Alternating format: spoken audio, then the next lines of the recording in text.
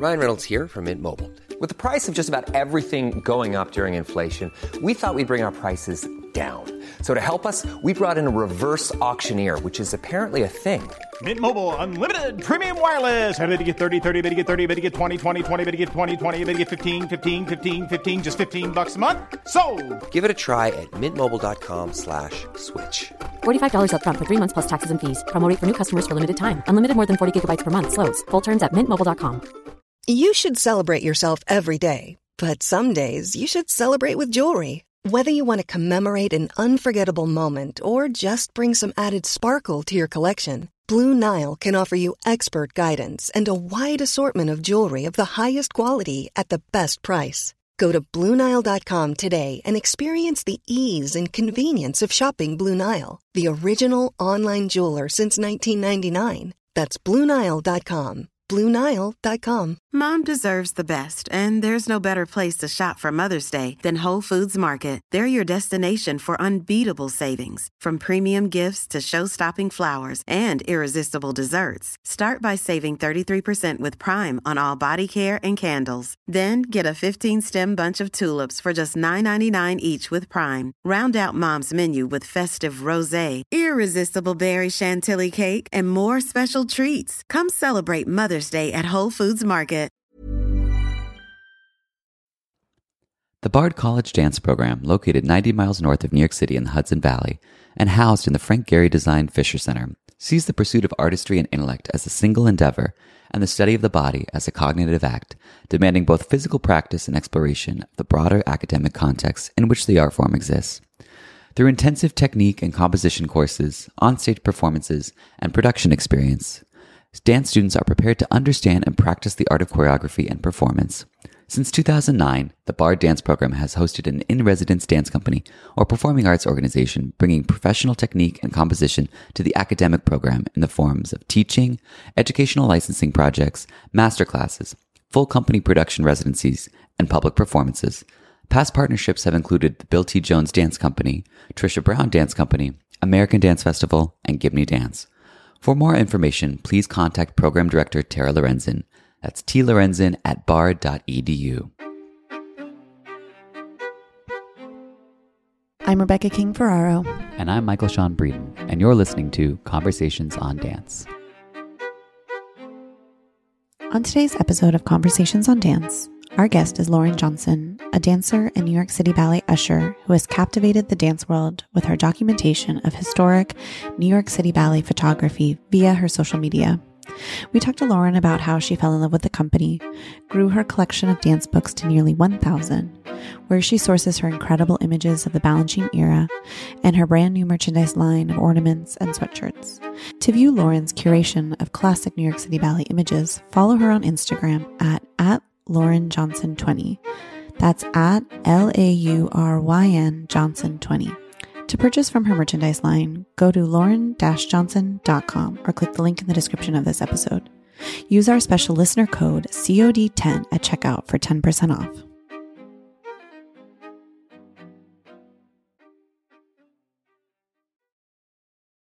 Hi, Lauryn. Thank you so much for joining us today. This is fun because you and I got to meet this summer in Vail, but this is your first time getting to hang with Rebecca.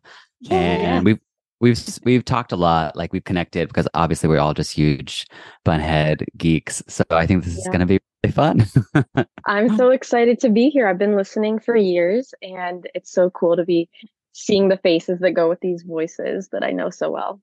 You're so sweet. We found you on Instagram. You have the best Instagram account. For any of our listeners who are not following, we highly suggest following her. But you had messaged us and we're like, look what, this is what I'm doing. And I'm an usher at New York City Ballet, and connected with us. And we love sharing all your content. So I want to hear just how you first came to become an usher at the New York City Ballet and what inspired you to then start this Instagram account that went with it. All right. If you don't mind going on a little bit of a journey with me, it actually starts a few years before, in 2014. So I'm a dancer, grew up a dancer, a competition kid.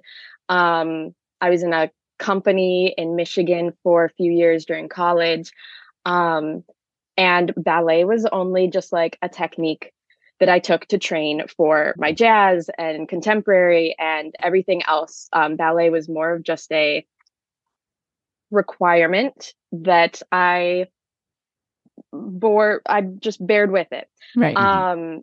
And it was not until I moved to New York in 2014 to do a training program at Broadway Dance Center, the professional semester. And one of the events that they had us do that was part of the program was we had an open rehearsal that we got to go watch at New York City Ballet. I had never even heard of New York City Ballet at this point. I was 20 years old and I just didn't know anything about ballet world other than my hour and a half, technique classes. Sure. And we got to see a working rehearsal of Jerome Robbins's The Concert. And we got a theater tour and got to learn about the history, all the things that make it the jewel box, all the history of the theater itself. And I was fascinated. Obviously the concert, we were watching the Mistake Waltz and it was so funny and I was laughing out loud and I had no idea that ballet could be funny. I just thought that it was this very serious, rigorous thing. Right. I'd never seen anything other than my local Nutcracker. And I was just intrigued by it and wow, there's this whole other world that I didn't know anything about. And a couple weeks later, are you familiar with West Sider Records, the bookstore on 72nd and Broadway? I guess it's a little shout out to them. They just are filled with performing arts books. It's dance, theater, opera, music. And I wandered in there and there was this whole dance section and I'm browsing the books and I see this book called Once a Dancer by Allegra Kent. And I pull it out. I don't know who this is. It's just a name with a pretty cover. And I pull it out and I'm reading the back. It says she was a principal dancer with the New York City Ballet. And I just go, I think that's that company that I saw a couple weeks ago, right. Oh, that's interesting. Let me learn more about that. So I read her book. Great book. It's one of the best. Yeah. That is how I fell in love with Balanchine and the New York City Ballet through Allegra's eyes. That was my introduction to the whole world. And after that, I went back to that store and I read Jacques' book and then Suzanne's, and that it just kept going. And that was where the avalanche started. And I started collecting books ravenously. I think maybe at that time I had maybe 30 dance books in my collection. And now I have 943 books in my collection. They're not all New York City Ballet and ballet. Right. There's a lot of, Broadway and the golden age of movie musicals and stuff. It kind of branches out, but that I credit that first time in the theater and finding Allegra's book as the gate that opened everything. And I love when I'm listening to your guys' podcast and hearing how many unique ways there are, people's different paths to Balanchine, or, where you saw this one thing on tour, you saw it on YouTube, or everyone has such a unique story of how they found it. And so that was mine, is through this chance, visit to the theater and then the book. And then I just became kind of obsessed with just reading about the history. And, I've heard Balanchine compared to a Shakespeare or a Mozart, when you're living in a time with someone that, with that much genius and creativity and so prolific. It was just so interesting. I dove into all of these books and cut to, the pandemic. I moved away from New York, went home.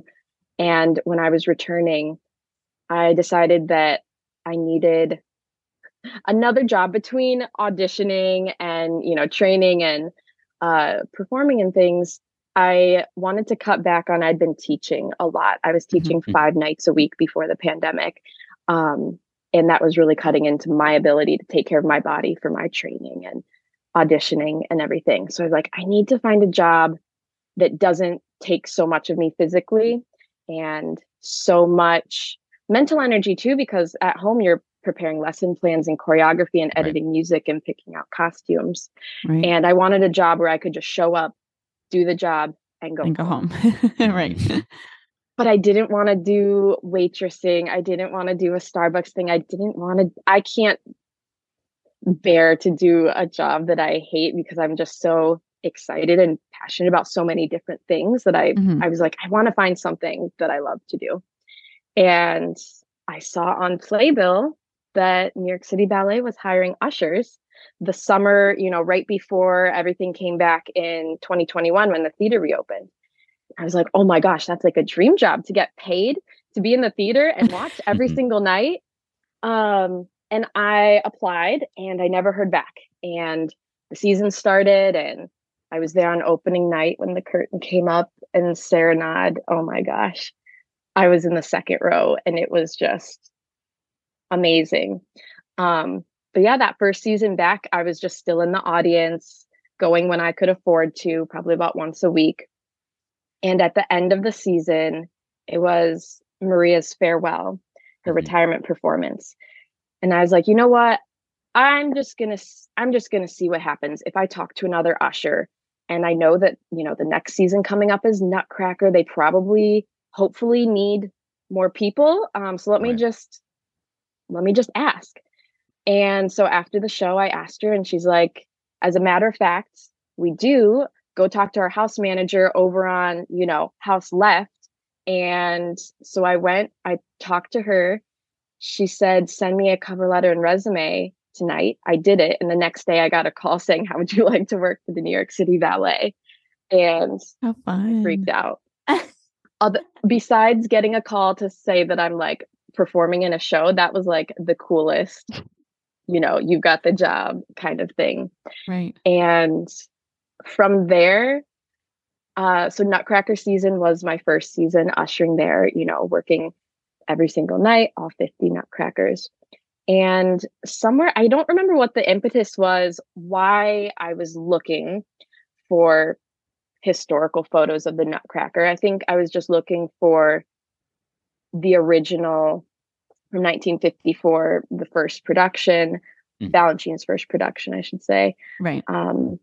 And I happened upon, I didn't know this existed at the time, the New York Public Library digital collection that has thousands and thousands of performing arts. I mean, all sorts of different photos, but especially the Martha Swope photos of all of the dance and theater. There's actually one collection from 1954 that was by Frederick Melton. And there's about 500 images of the 1954 production.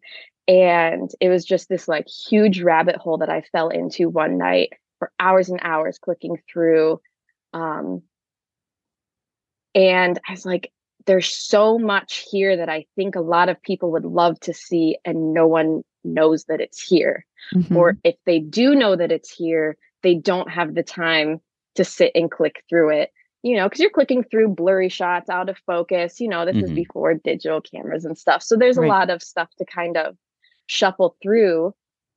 And I was like, I think that people would really love to see this. I want to share it with people. Yeah. And so I came up with the idea to do one post per Nutcracker performance so that people on the outside can kind of get a visual sense of like how often these dancers are on stage during Nutcracker season. Like you see one every day and then there's a 2-show day and another 2-show day. And I think there's 9 performances a week during Nutcracker season, which is crazy.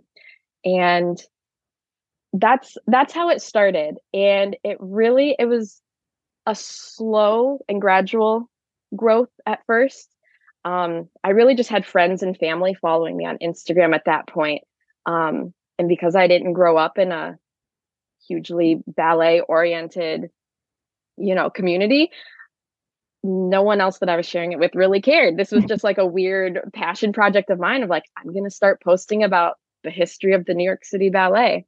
Yeah. And slowly, maybe through hashtags or things, it started popping up on other people's timelines and people started sharing it. And all of a sudden there were members of New York City Ballet that were following or saying, oh, this is my inspiration for Dewdrop tonight. Or, sharing it they were finding meaning in it the same way well, in a different way than I was, but I was wanting to kind of just reveal it to other people, brush off the dust and make it available for more people to see and learn from. Right.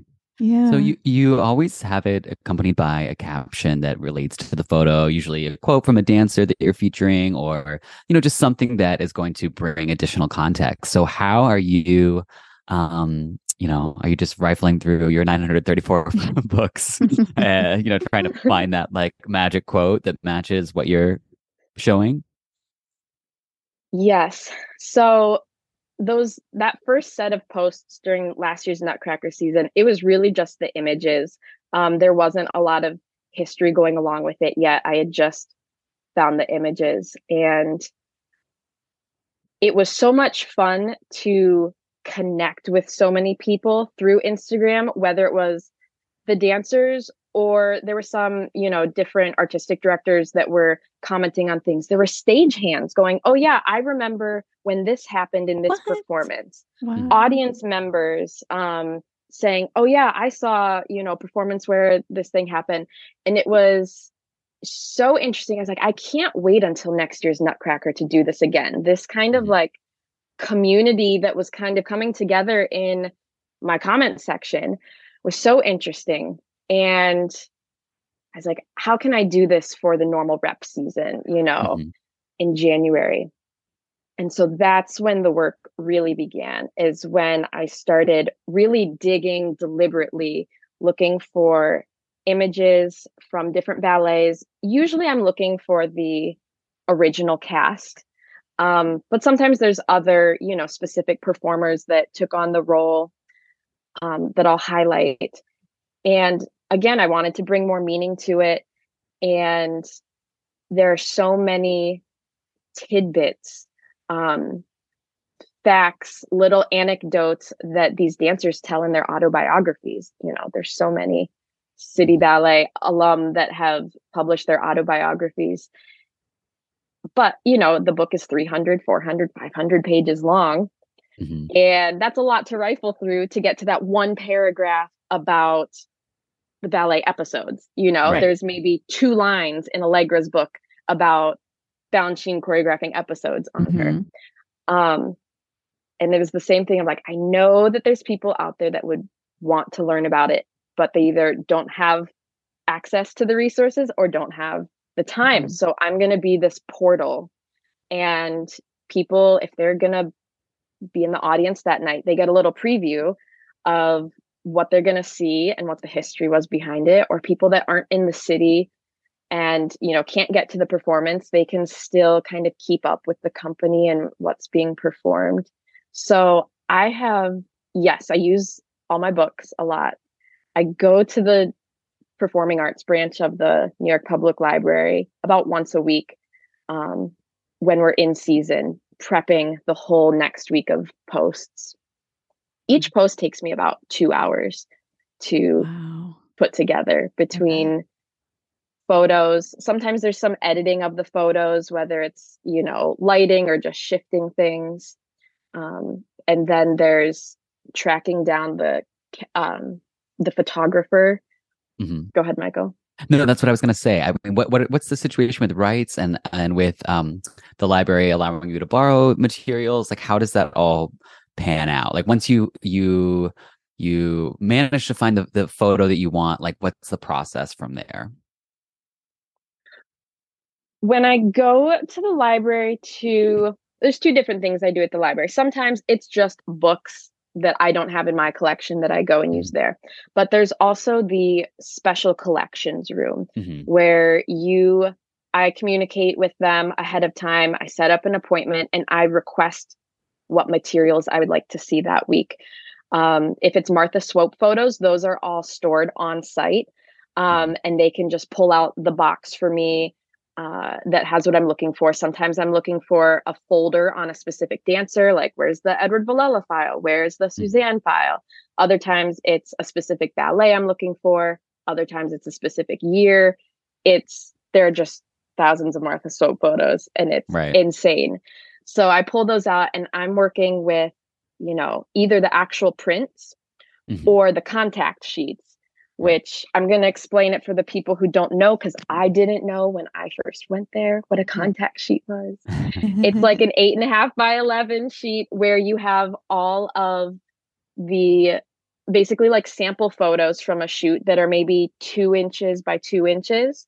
So they're teeny tiny. And that's where the photographer kind of decides what they want to move forward with, what they want to take to print. And that is another layer of the history that is so interesting when I'm looking at these contact sheets. We have Martha Swope. She always has this like orange, like pastel crayon marker type thing where she's marking, and she'll circle one, and then she'll write yes on this one, and she'll star this one. And then she'll circle, star, yes, in all capital letters. And you're like, oh, that's the one that went to print. Right. And you're just getting to see her thought process, you know, of, oh, the lighting wasn't quite right. Oh, the knee wasn't high enough in that attitude. So it's really cool seeing those.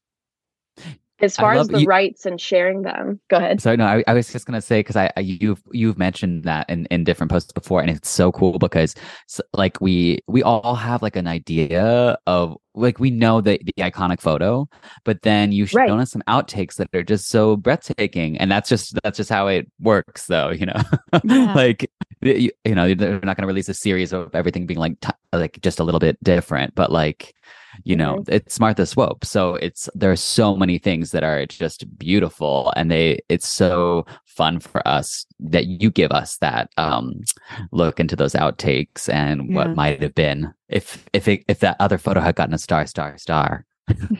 Right.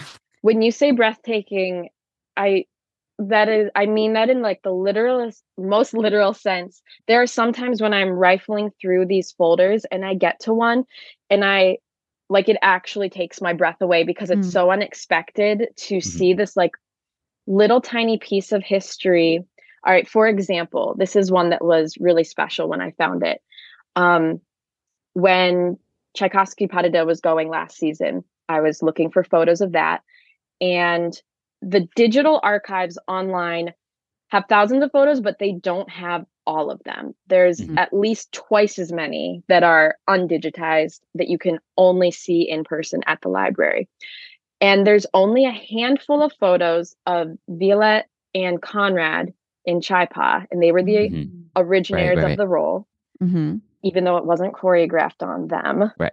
Do we know that? Okay, we all know that. Choreographed on Diana Adams and Jacques. The photos in the digital collection are all from the wings, and they're very dark. And I really wanted the fish at the end. I was like, there has to be a photo of this somewhere. And online, I couldn't find anything. The ones on the digital collection weren't there. I had no proof that this photo existed anywhere. It was just hope. Hope, you're right. And I was flipping through, and I finally found one. And so it's 2 inches by 2 inches. And it is Violette and Conrad in the fish. And it was just like stunning when I found it. I'm like, why has this not been printed? Why is this not everywhere? And that was just one out of probably 16 other photos on the page. They were all beautiful, but that was just this one. It really feels like a treasure hunt. And it's, you know, I don't know if I'm going to find what I'm looking for. And when I do, like, sometimes it gives me chills. It's just so cool. And knowing that you're looking at something that, like, this is the only place that this exists. And if I hadn't come here to look at it today, how many people know that it's here? I'm not saying that I'm the only one. I'm sure there are other people working in the library that do. But if I take a picture of this and share it, now there's, you know, a few hundred people that get to enjoy and appreciate this little bit of history that has just been sitting in a folder for years and years. Right. I love. Ryan Reynolds here from Mint Mobile. With the price of just about everything going up during inflation, we thought we'd bring our prices down. So to help us, we brought in a reverse auctioneer, which is apparently a thing. Mint Mobile Unlimited Premium Wireless. How to get 30, 30, bit to get 30, bit to get 20, 20, 20, bit to get 20, 20, bit to get 15, 15, 15, 15, just $15 a month? Sold! Give it a try at mintmobile.com/switch. $45 up front for 3 months plus taxes and fees. Promo rate for new customers for limited time. Unlimited more than 40 gigabytes per month. Slows full terms at mintmobile.com. Hey, it's Ryan Reynolds, and I'm here with Keith, co-star of my upcoming film, If, only in theaters May 17th. Do you want to tell people the big news? All right, I'll do it. Sign up now and you'll get unlimited for $15 a month and 6 months of Paramount Plus Essential Plan on us. MintMobile.com/switch. Upfront payment of $45 equivalent to $15 per month. Unlimited over 40 gigabytes per month. Face lower speeds. Videos at 480p. Active Mint customers by 531.24 get 6 months of Paramount Plus Essential Plan. Auto renews after 6 months. Offer ends May 31st, 2024. Separate Paramount Plus registration required. Terms and conditions apply if rated PG. Let's talk about the rights though, because I am interested in that. Yeah. So from what I understand, if you are using it to, if you're publishing them or basically like profiting off of them, there's a different route that you go. Gotcha. And there's also like, they will give you a high resolution scan. Honestly, I think that when I'm looking at contact sheets, I think that they actually do have all the negatives for those contact sheets, and they actually can create a full print of it. So if you're like using it in a big official sense, you go through a whole process of like paying a fee for them to digitize the negative and do all that. So I'm taking these little photos on my iPhone with, there's the glare and there's, a crinkle in the paper and whatever, and using them for, educational purposes. So, and the library follows me and they seem to support it. So if I ever run into any issue, I'm more than happy to comply with, whatever they ask. But so far it seems like everything's all good. And I'm so careful. And I don't even want to say careful, like, oh, I have to do it just because it's the rule. I love giving credits to the photographers. And because it's such a work of, these photos are the meeting point of so many different artists' work coming together. It's the dancer and their technique and every teacher that is poured into them. It's Karinska in a lot of cases, it's the costume. It is the lighting. It is Balanchine's choreography or whoever, whatever ballet is in the photo, and the lighting designer and the photographer. And I love, whenever possible, crediting all of those things, because it's not just the dancer in the photo that matters. That photo exists only because all of these artists were amazing at their jobs. I wonder if there's any specific story or anecdote that you have uncovered through this process that really maybe surprised you or struck you as something that maybe wasn't out there until you kind of started digging for it, or maybe it wasn't something that was on top of people's minds. One thing that has been, actually, I will say this, during the Stravinsky Festival, during our Stravinsky Festival last season, I dug into, there were a lot of books published in 72 and 73 after the original Stravinsky Festival. And so there was a lot of coverage of that. There were a lot of newspaper articles. That's another thing I use a lot, is the New York Times machine. And you can go back and read every single old dance review article, whatever. And that is so cool, because it's not a dancer looking back at their life and remembering with 2020. You are hearing how the ballet was received in real time, or if it's an interview with the dancer, how they felt about it in that moment, the day after they performed it. That's a whole other really interesting place to find information for the ballets. But when I was posting about the Stravinsky Festival, I was getting a lot of that camaraderie in my comment section of, there was a stagehand who worked the follow spot for Duo Concertant. And he talked about how difficult that was, that it was the most difficult ballet to light, and how specific that mark was, because her hands just come up into it. Let's just describe really fast what that was for people who aren't familiar with that moment. Gosh, that happens towards the end of the ballet, where we're in darkness, right? And originally it was Kay Mazo, who, it's just like a port de bras, right, with her arm, like her palm facing her face. And it's right into the spotlight, right? It's just the hand. And it's like a pinpoint, like the spotlight is maybe like the size of your face. It's Mhm. you have to be right on your mark. Uh-huh. And then Peter's hands come in as well and join it. And you just had to be so specific. There is a YouTube video of duo concertant with the two of them Right. dancing that I love Oh, to watch. it's one of And my as much as favorites. possible, there's a lot of these ballets that I've never seen before. I mean, before working here, I've only worked here for a year. Before that, I was just a kid that could only afford to come on Fridays and sit up in the, 30 for 30 seats or whatever. Sure. Mhm. So there's a lot of ballets that I'm sort of reporting on that I've never seen before. So some of my research is just trying to find footage and see what I can learn about it before talking about it and seeing it. I think I've gotten off track. Sorry, I Stravinsky distracted Festival. you. That's okay. The guy with the spotlight, it's just so cool that Yeah. guy came in because it's such an iconic moment. And when you're talking about all these people that you want to credit, like the light in that moment is like a character on stage. So he was like such a big part of it. That's so interesting. Yes. There was someone else who was in the audience during the Stravinsky Festival, and she had some recollection that she shared. I think it was about like the vodka toast that Balanchine did. Cool. Yes. I actually work with an usher as well who was working at the theater during the Stravinsky Festival. She told the same story about, oh, yes. Yeah, I work with a couple that were still around during Balanchine's time. Wow. That's so Or I shouldn't say cool. still, that were. Yeah. Yeah. It's crazy. I'm going to tell another story about all this research. And one of the cool things that has come out of it, there are times when I'm looking through the archives in the library, and on the back, there's just pencil markings writing in the names of the dancers, the year. Sometimes there's no name on the back, or sometimes I find a wrong name, or a year that I know is wrong. Like, no, so-and-so wasn't even in the company in that year yet, or whatever. But there's also a lot that I don't know. I've only been a Balanchine bunhead for about 8 years, and there's a lot that I don't know.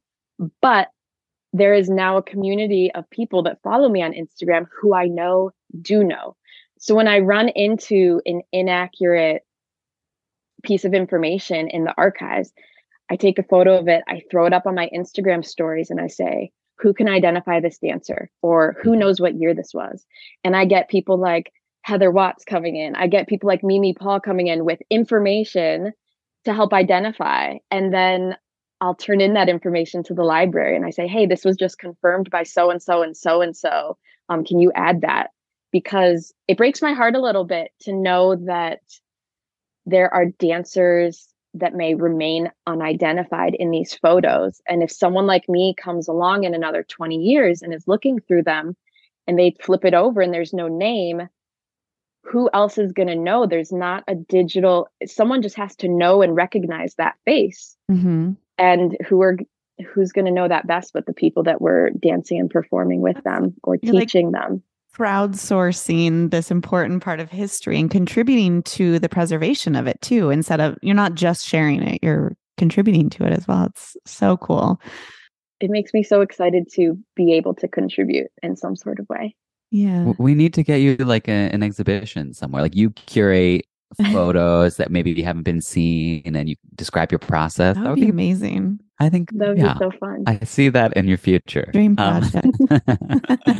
Can you tell us a little bit about your merchandise that you have just started selling that is related to what you've been doing for sure?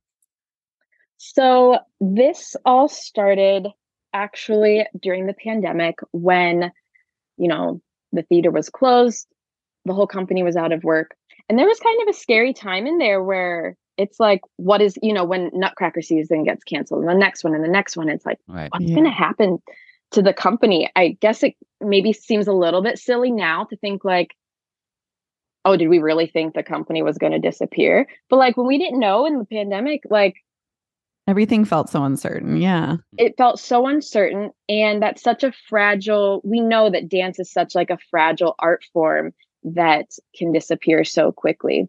And I wanted to be able to support the company in some sort of way, but I'm just a little dancer that doesn't have a lot of money to be able to share in that way, but I wanted to use my skills as a graphic designer to maybe raise money to be able to support the company. And so I started reaching out to some of the dancers and asking what role they were most proud of and what they would like to be depicted as if I put it onto an ornament, if I illustrated them in this role.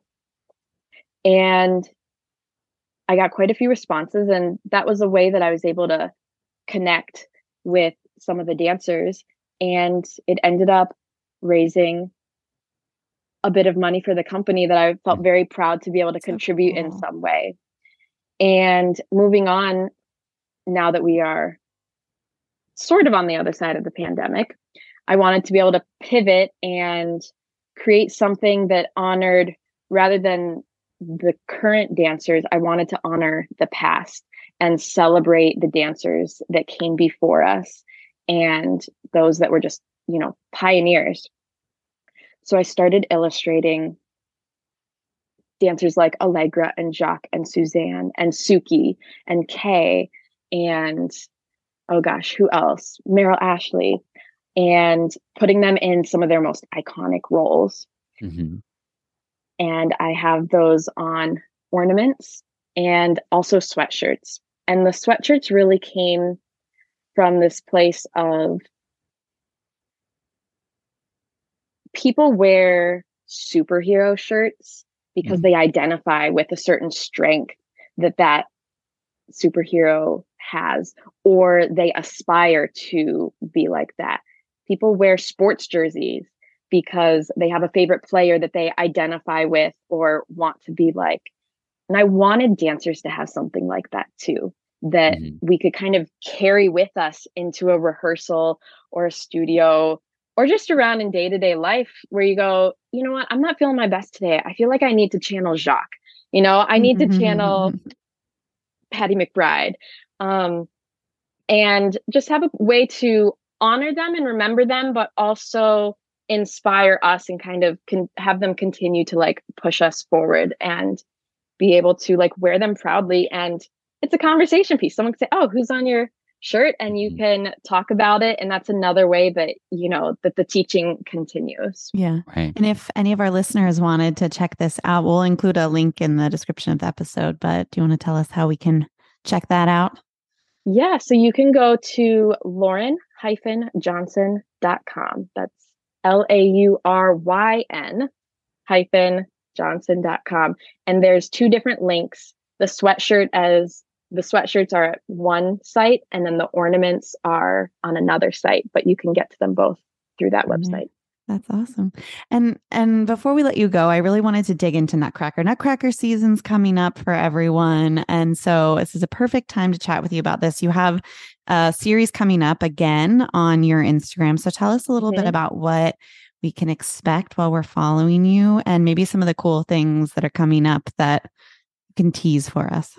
Yeah. So we're all ready. We just finished our 5-show weekend. We've got 45 more shows coming up. So that means 45 more Nutcracker posts that you can check out on my Instagram. And this year, what I'm really excited about is all 50 posts are coming directly from the archive. So these are photos that are not digitized. They're not out there anywhere else. Hopefully, these are mostly photos people are seeing for the first time. I mean, those Jelana photos that you just posted, I mean, I had not seen those ever. And that was just, it brightened my whole day. It's it's great what you're doing. Yeah. So there's some photos of Tanny as the dewdrop that I had never seen before that I'm really excited to post. Some things of, everyone thinks of Allegra being a principal and being Sugar Plum or Dewdrop. And in the 1954 production, she was Marzipan. And not even lead. She was a yellow one. And so there's little pictures of her in the back kneeling down with her little flute. And I think it's so cool to see. I have photos of Suki and Kay when they were in the corps. So, we kind of just think of these people once they got to principal status, but seeing them when they were younger in the company, I think is just so interesting. Yeah, for sure. That's so great. And can you share your Instagram handle with everyone too, in case people are not following you, which shame on them, you know? Yes, it's at Lauryn Johnson 20. So 20 at the end. Awesome. And I can't wait to connect with hopefully even more fun heads out there. And if you see anything else where you go, hey, I think that I know more about this photo, please add more in the comments. I love when other people know more than I do. I don't think that I know a lot. I just like to learn a lot. Yeah. And I just pull all these pieces from other people and put it together and share it. It's just like balancing, assembling steps, but you're assembling information, you know? I love that. Yeah. Well, you're doing great work, and we're so glad that you were able to join us today. We will continue to be following you as always, and we love to share your posts in our Instagram story when we see them. Sometimes I have to stop myself. I'm like, Rebecca, you just shared one like yesterday, because every single one I want to share. They're so good. They're so great. So thank you so much, Lauryn. We appreciate it. This was so much fun. Thank you for inviting me to be here.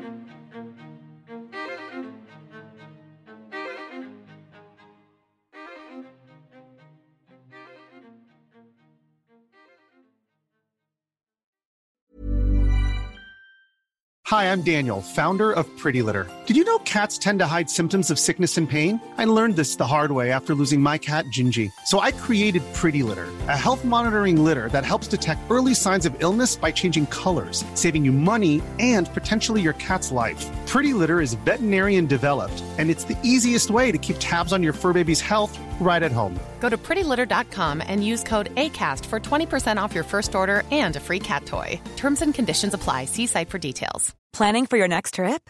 Elevate your travel style with Quince. Quince has all the jet-setting essentials you'll want for your next getaway, like European linen, premium luggage options, buttery soft Italian leather bags, and so much more. And is all priced at 50 to 80% less than similar brands. Plus, Quince only works with factories that use safe and ethical manufacturing practices. Pack your bags with high-quality essentials you'll be wearing for vacations to come with Quince. Go to quince.com/pack for free shipping and 365-day returns. Imagine the softest sheets you've ever felt. Now imagine them getting even softer over time. That's what you'll feel with Boll & Branch's organic cotton sheets. In a recent customer survey, 96% replied that Boll & Branch sheets get softer with every wash. Start getting your best night's sleep in these sheets that get softer and softer for years to come. Try their sheets with a 30-night guarantee. Plus, get 15% off your first order at bollandbranch.com. Code BUTTERY. Exclusions apply. See site for details.